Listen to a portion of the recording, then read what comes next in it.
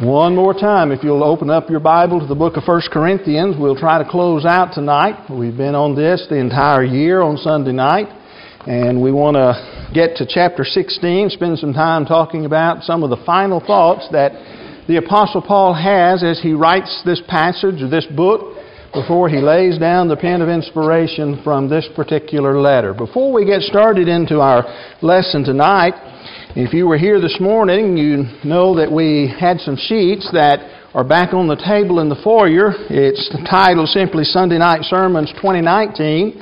And there are a list of about 40 questions on there. And I ask you to look at the number and look at the questions and write the number of that question, 5 of them at least, that you would like for us to study this coming year. And we have several who have turned those in already. I know a lot more have brought those back tonight, but if you have not received one of those, they are on the table in the foyer, and please pick one of those up and look over that and get that back as quickly as you can so that we can try to work up the lessons, the schedule of lessons that we'll be studying for 2019. Now, you get to put some input in it, and one of the things I intended to say this morning, I failed to do that. If you have a question that you would like to add, one that's not on the list, feel free to write that on. And I know some of you did. You asked me about that as you came out. But if you have one that you would like to add, please do that, and we'll try to make accommodations for that sometime during the year, perhaps even adding it to another lesson where it might fit or something of that nature. Okay? 1 Corinthians chapter number 16. Again, the Apostle Paul has some final thoughts that he needs to talk about before he lays down the pen of inspiration. As we think about the things that he says, one of the things that he has to talk about is the collection for the saints. Now, I want you to notice in 1 Corinthians chapter 16, verse number 1, or 1 through 4, actually where he deals with that. He says, "Now concerning the collection for the saints, as a director to the churches of Galatia, so you also are to do.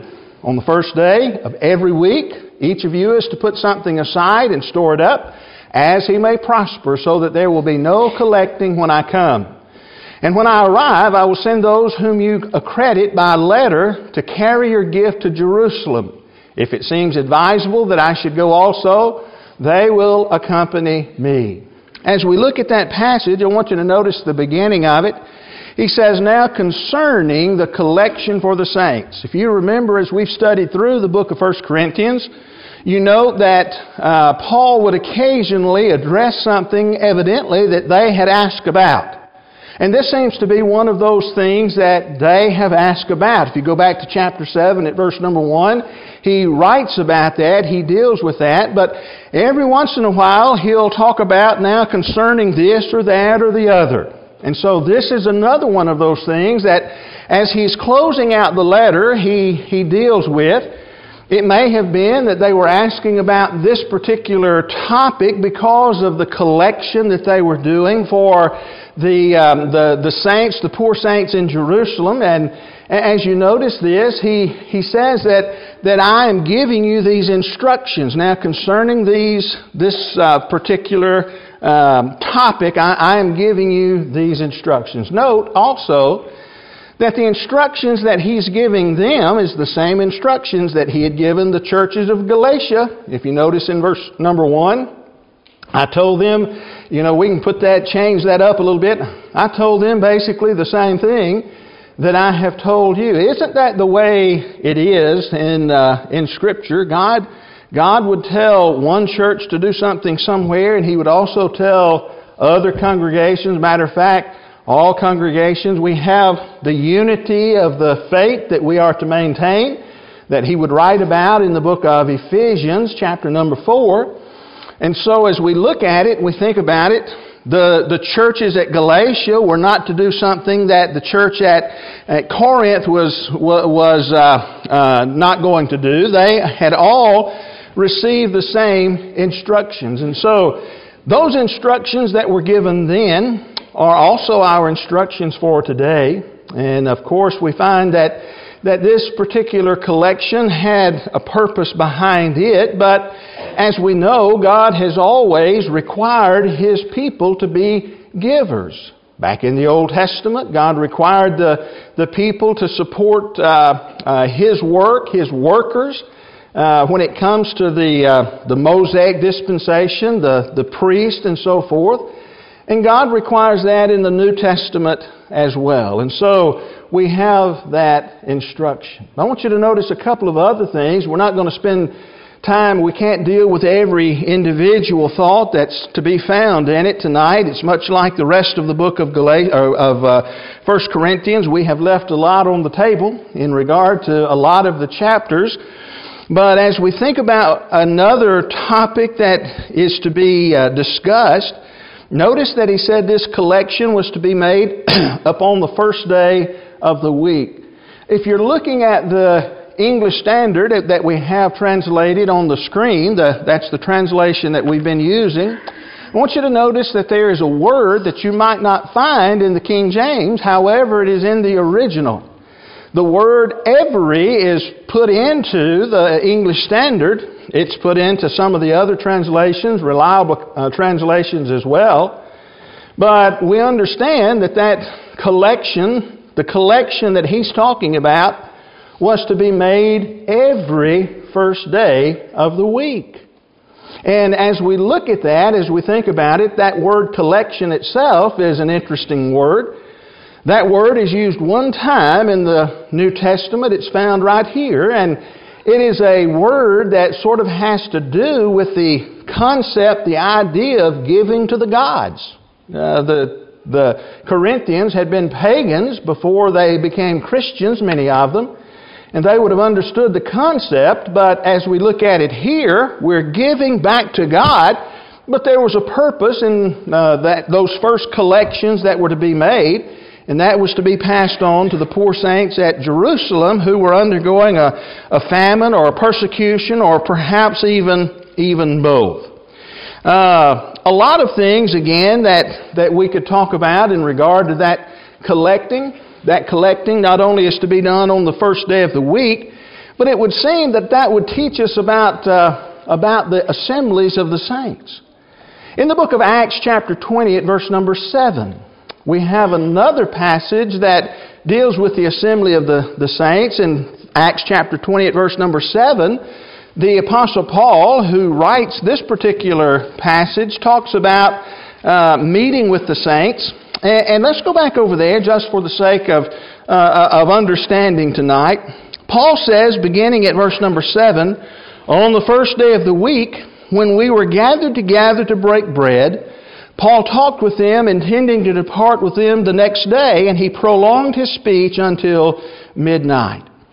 Paul says there was a purpose that they came together, that the saints met together back here in Acts chapter 20 verse 7, did he not? He said the purpose for them gathering up was to do what? To break bread. And it's here that we have what's sometimes known in language as a synecdoche, taking a part used for the whole. He's talking about the Lord's Supper. And so they met on the first day of the week to partake of the Lord's Supper. But how many first days of the week did they meet? How many first days of the week did they meet to partake of the Lord's Supper? You ask somebody in a denomination today and they may say, well, they probably only met a couple of times a year, maybe at Easter and Christmas, and they partook of the Lord's Supper. Well, good friends, they met on as many first days of the week as they took up collections, and they were to take up a collection every first day of the week. Now, let's go backwards. If they were to take the collection every first day of the week, and they met on the first day of the week to partake of the Lord's Supper, how many first days of the week did they meet to partake of the Lord's Supper? As many as they met for collection every first day of the week.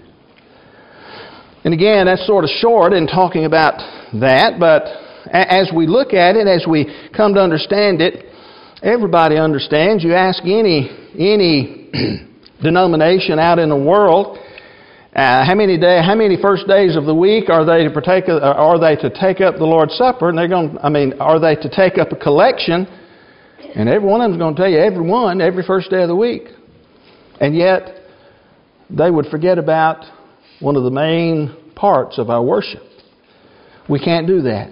We come together to remember the Lord, His sacrifice for us, His death, His burial, and His resurrection until He comes again.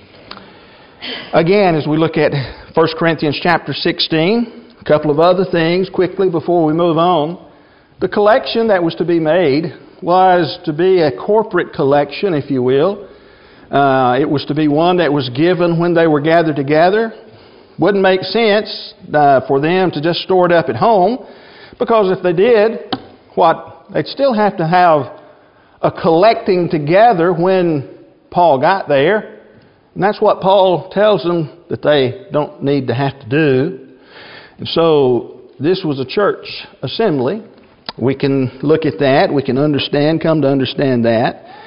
Not only that, it was to be done by all. Each of you is to do that, he said.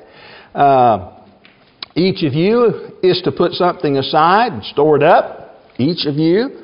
We all have the obligation to worship God in our giving on the first day of the week. And it is a worship of God. As we think about the New Testament acts of worship, it's not just a giving to the elders, or not just a giving necessarily to the work of the church. It is an act of worship when we come together before our God. But then not only that, I want you to notice at least one other thing. Notice how much. As he may prosper. You notice he doesn't set an amount. In the Old Testament, the amount was they were to give, the starting point was 10%. When he totaled it all up, it added up to a whole lot more than 10%, what they were to give, of what they had. But as you look at it, he said in the New Testament, we are to give in accordance with our prospering. It would be a great study tonight. We don't have time to do it. But to go to a passage that we noted in our sermon this morning, 2 Corinthians chapter 9, verses 8 and 9, where Paul writes about the grace that God was giving them. And I mentioned very briefly in our lesson this morning that the God of providence, by His grace, gives to us so that we can give back to Him. The old preachers used to say it in this way, that God shovels it in to us, and the more He shovels into us, we shovel it back. And somebody may think, well, what if I run out? And the old preachers used to say, well, God shovels bigger. We never will be able to outgive His grace. And yet, as we look at it, he says here that we are to give as we have prospered. I wonder sometimes if we don't prosper because we're stingy in our shoveling back to God. So there's a lot of thoughts that are there, a lot of things that we could talk about. But Paul says, I need to address this matter. I need to address this matter. Paul also, I keep saying one last thing, but one last thing on this. Paul says that if it was necessary, he would accompany them, and that's exactly what he did according to the book of Acts chapter 24 at verse number 17. But let's move on to another thing that Paul needs to deal with in his final thoughts to the church at Corinth. He has some final thoughts concerning his future visit to the church at Corinth, to the brothers and sisters in Christ who were there. And we read those things in verses 5 through 9. Paul says, I will visit you after passing through Macedonia, for I intend to pass through Macedonia, and perhaps I will stay with you or even spend the winter so that you may help me on my journey wherever I go. For I do not want to see you now just in passing. I hope to spend some time with you if the Lord permits. But I will stay in Ephesus until Pentecost, for a wide door for effective work has opened to me, and there are many adversaries that are there.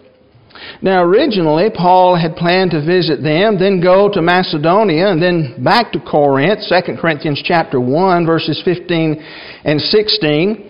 he makes it clear that he wanted them there in that passage to have time to set their house in order. 1 Corinthians chapter 2, verse number 1, he said, I made up my mind not to make another painful visit to you. But then he changed his mind and didn't want to pay them just a passing visit, according to verse number 7 that we have here. His new itinerary, as we look at it, was to stay at Ephesus. What we have here in 1 Corinthians chapter 16 was to stay at Ephesus, if you will, until Pentecost, which would be late May or June of the year, and then on to Macedonia as he made his way to the church at Corinth, spend the summer months there, and then back to Corinth to spend the winter months. If you have your Bible, you may want to turn over to the book of Acts chapter 20. Look at verse 2 and 3. He said, And when he had gone through these regions and given them much encouragement, he came to Greece. That's the English Standard Translation of it. He came to Greece. Well, where's Greece? Well, Greece is Corinth. He came to Greece. There he spent 3 months, according to the book of Acts chapter 20 at verse number 3. And when a plot was made against him by the Jews, as he was about to set sail for Syria, he decided to return through Macedonia. And so we know that he spent 3 months with the church there. He didn't want just a passing visit. He wanted to be there with them, spend some time with them. We notice here also from verse number 9 that Paul's work in Ephesus, he tells them something about what's going on in his other work. His work in Ephesus is both prosperous and challenging. That's the way we might think of it. Notice that he said, a wide and effective door is open. He said, I'm accomplishing a lot. There are many souls who are hearing the gospel and obeying the gospel. But there are also, he says, many adversaries who are there. Paul was always in danger of somebody, especially the Jews, was he not? They were hot on his heels everywhere he went. And they did not let up. They were constantly after him. Even when Paul went down to Rome, having appealed to Caesar, who showed up there? Well, the Jews. And so as we look at it, it seems that they probably had some hands on the work. The adversaries there, they stirred people up and had things, trying to do the devil's work, if you will, in keeping people from hearing the gospel.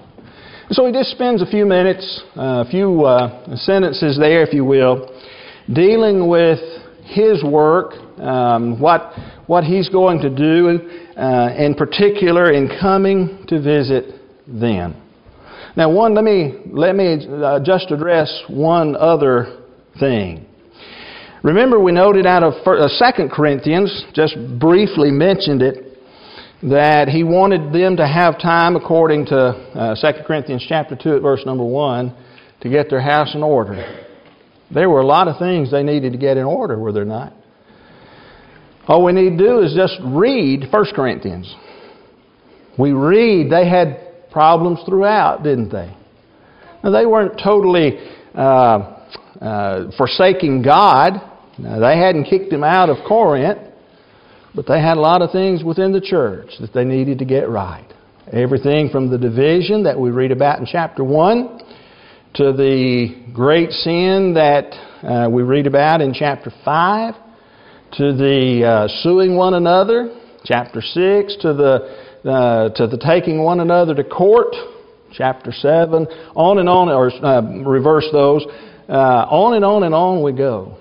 The arguments they had over the spiritual gifts that we addressed in chapters 12, 13, and 14, we know that it was a troubled church. Paul was giving them time to get their house in order. Let's move on. Paul says, I have a few final thoughts concerning Timothy and Apollos. These two co-workers of Paul.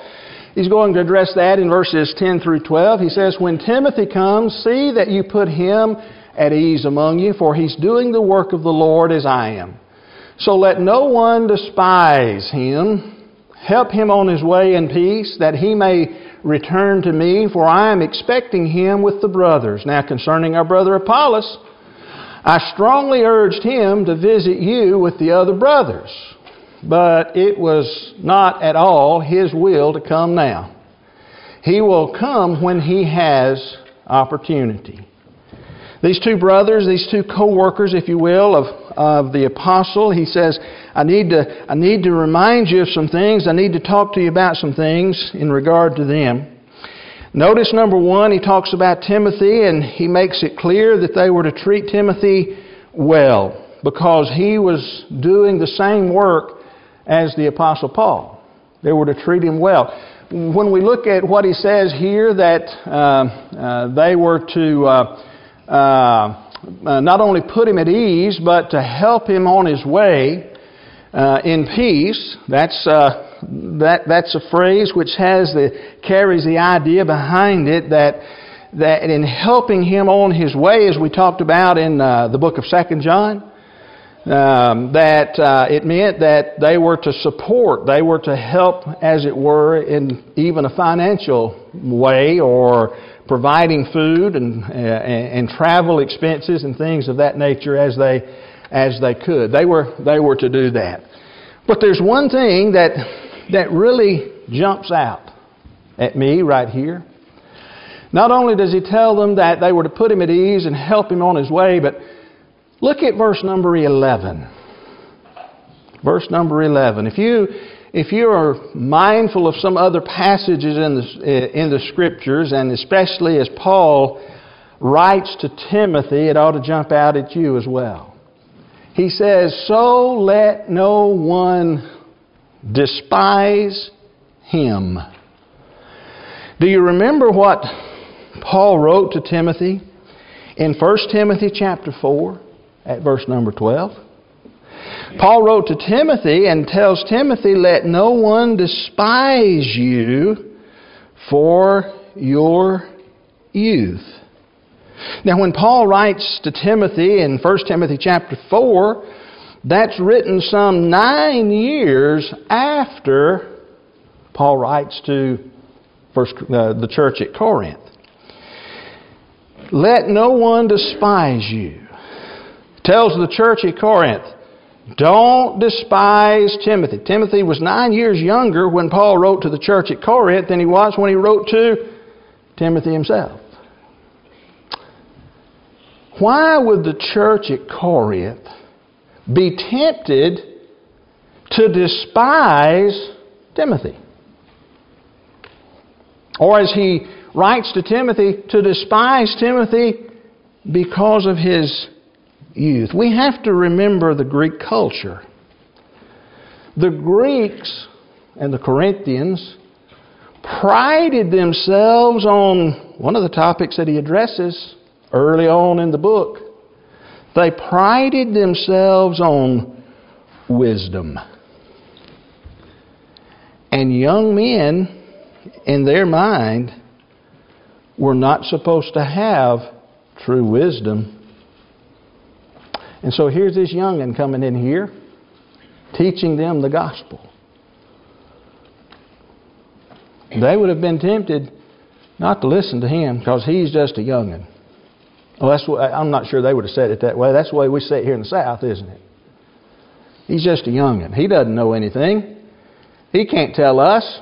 He can't talk about marriage. He can't talk about raising kids. He can't talk about this. He can't talk about that. He's just up there running his mouth. Why should I listen to him?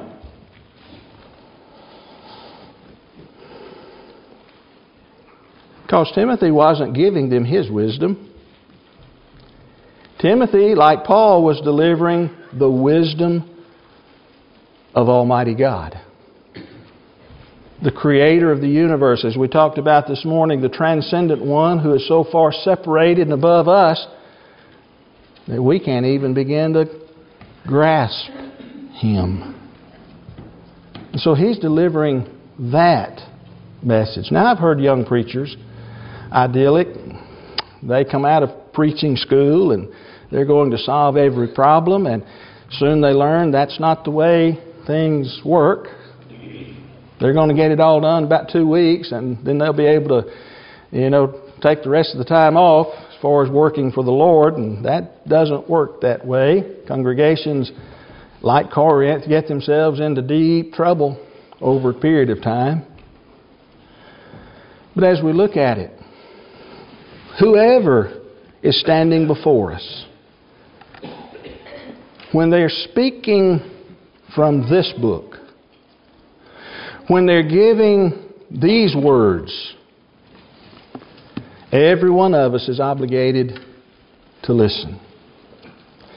And so, as we look at it, Paul reminds the church at Corinth, don't despise this young man. Don't despise him. Now let's go from Timothy to Apollos. Apollos was a man evidently greatly loved by the Corinthians, right? If you go back to 1 Corinthians chapter 1 at verse number 12, I am of Paul. I am of Apollos. I'm of Cephas. I'm of Christ. Those were some of the divisions that had been taking place within the church. They had split themselves up into followers of these different teachers that they had had. Apollos was greatly loved by some of the Corinthians. We understand that. We also understand that as we look at this passage that Paul tried to get him to go down and visit the Corinthians. As a matter of fact, I want you to notice what Paul himself writes. Paul says, English Standard Translation, I strongly urged him to come visit. Paul didn't just in passing say, hey, Apollos, why don't you run down and see the church at Corinth, check on them, talk to them, see how they're doing, maybe help them work through some of the problems. As we would think of it, as we would say it, Paul did his best to get Apollos to come down and visit them. Now, what does that tell us about Apollos? Apollos had a mind of his own. He was not directed at all by the apostle. He wasn't working for Paul. Not only did Apollos have a mind of his own, Apollos had a work of his own in the Lord. And so he had other things that he needed to take care of, it seems. And he decides he can't go. He can't turn loose at this time and go down and visit with the church at Corinth. But when he had the opportunity, he said, I'll go. He wasn't neglecting them.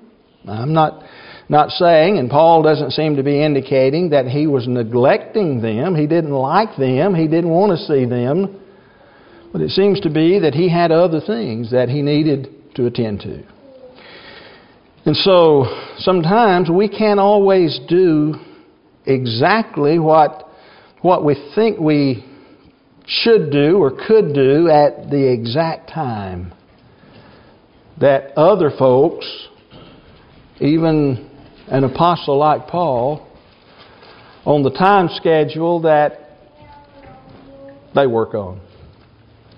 And so we simply need to be mindful of that. Paul doesn't disparage Apollos in any way. He just reports as to what actually is going on, not only with Timothy, but also with Apollos. But then moving on, there's another topic that he needs to talk to them about in the last part, in his closing thoughts. He talks to them concerning the behavior of the Corinthians themselves. He has some things that he really needs to deal with in regard to them. Now that's found in verses 13 through 18, but look particularly at verses 13 and 14 to begin with. Paul says, be watchful, stand firm in the faith, act like men, be strong. Let all that you do be done in love. I don't know if you counted them as we were reading them there, but there are 5 things, 5 exhortations that Paul makes to the church. in these two verses. Notice what he says. Be watchful. That's a military term that he uses there, describing the heavy responsibility that one would have when he's on guard duty. You know, you hear about those who are on guard duty, if they go to sleep, you know, there's some consequences, if you will. Paul tells them to be watchful. To be watchful is to stay awake, keep awake, be vigilant, be prepared. Now, we're to watch for the primary enemy, aren't we? We read about that in 1 Peter chapter 5, verses 8 and 9. Paul said, or rather Peter said, be sober-minded, be watchful. Why? Because your adversary, the devil, walks around as a roaring lion, seeking whom he may devour. And so, we're to watch for the primary enemy. But you know what? It's not just the enemy that we are to be watchful for.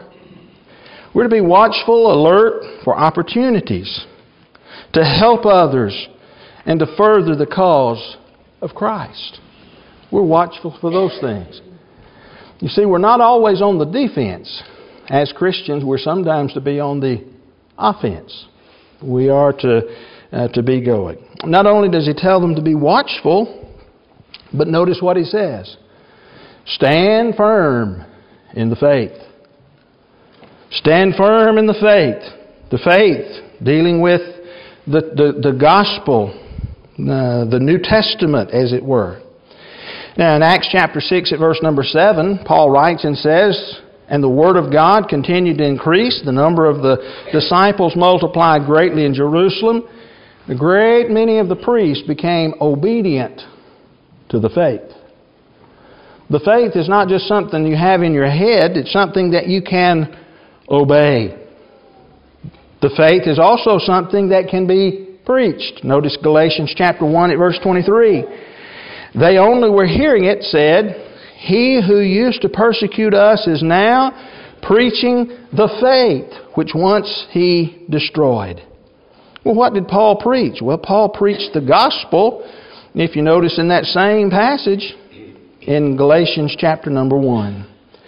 In the book of Philippians chapter 1 at verse number 27, they were to strive side by side for the faith of the gospel. Again, gospel and faith being tied together. And as we studied this past Wednesday night in our Bible class here in the auditorium, Jude writes for and appeals to the brethren to whom he writes to contend for the faith. And so as we look at it, they were to stand fast in the gospel, the great body of truth that comprises the faith. Number 3, act like men. Act like men. Be manly. Be mature in conduct. You know, Christians can't be cowards, can we? We've got to stand firm, just like he said, in the faith, but we've got to act like men. But you know what? I think Paul has a particular thing in mind here. He's telling them to quit acting like children. Now, it hasn't been many words before, back in chapter 14, that he actually said that.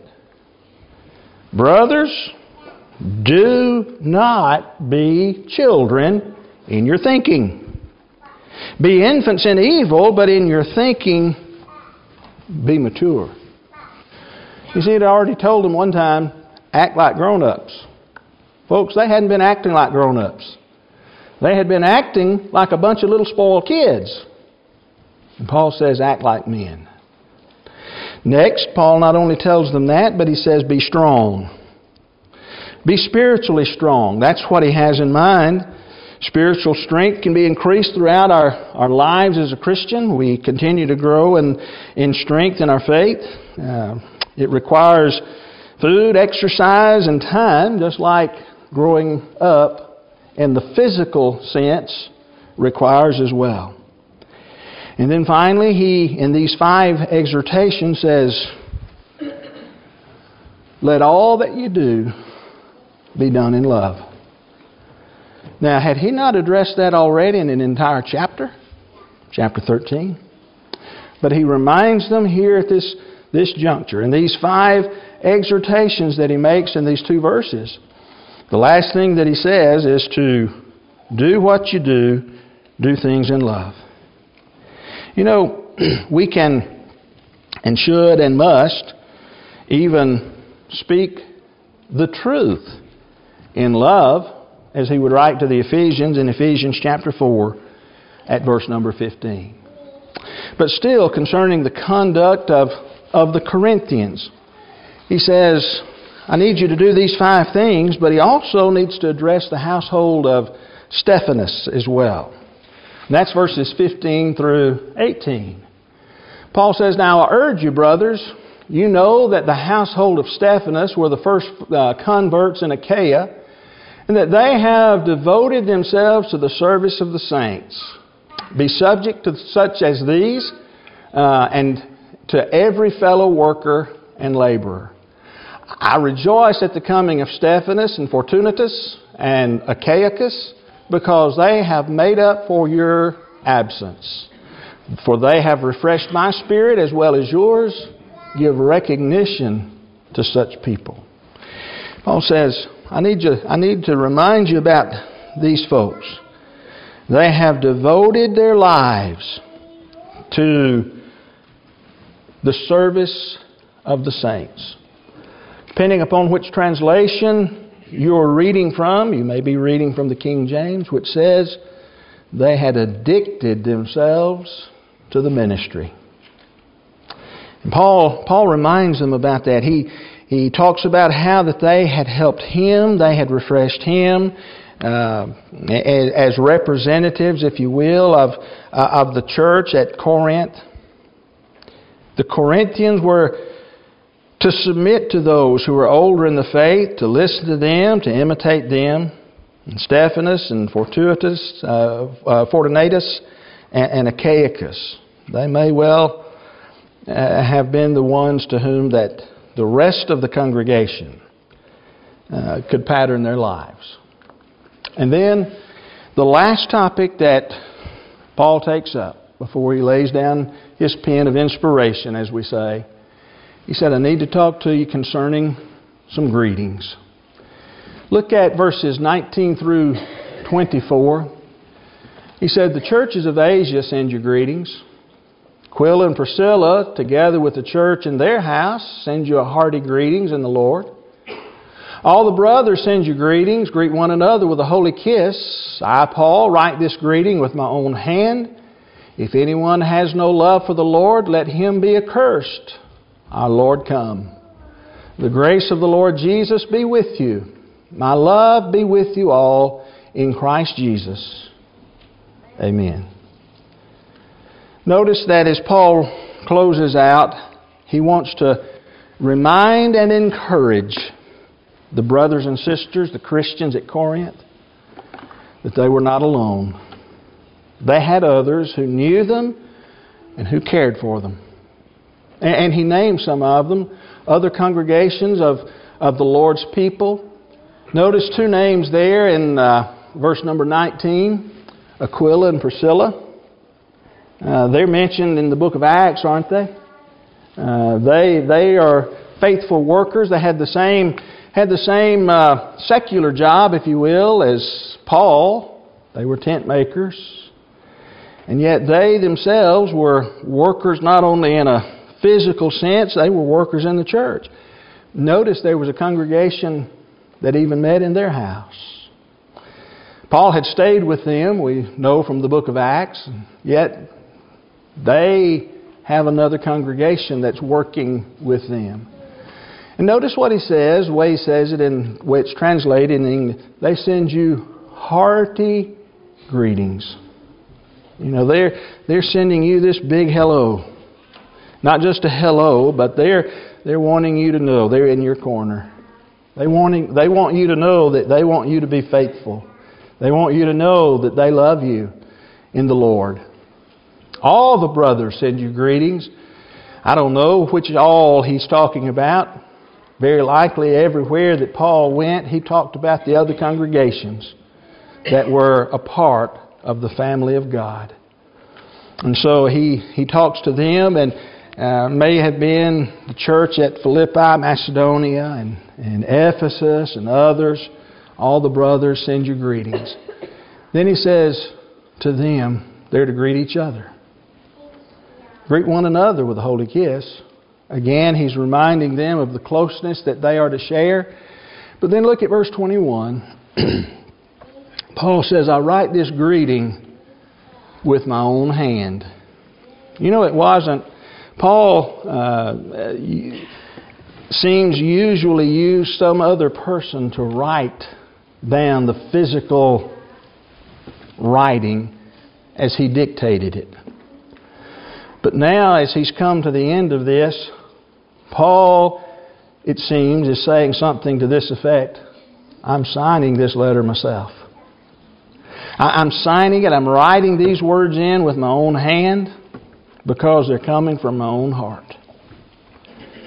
They're coming from me. Gives a warning then, doesn't he? If anyone has no love for the Lord, y'all just go to him and hug him and let everything be okay. Well, that's not exactly what he said. Let him be accursed. O Lord, come. As you look at that, it's sad that there may have been some in the church at Corinth who had become so contaminated by the problems, still paganism tugging at them, pulling them backwards, that they turned themselves aside from the Lord. They stopped following Him. They stopped loving Him. I believe with all my heart that Paul wanted them saved, just like the Lord. But I'm pretty certain by inspiration that Paul knew that some never would return. And as he looks at them, he's mindful of them and of the damage that they could do to others.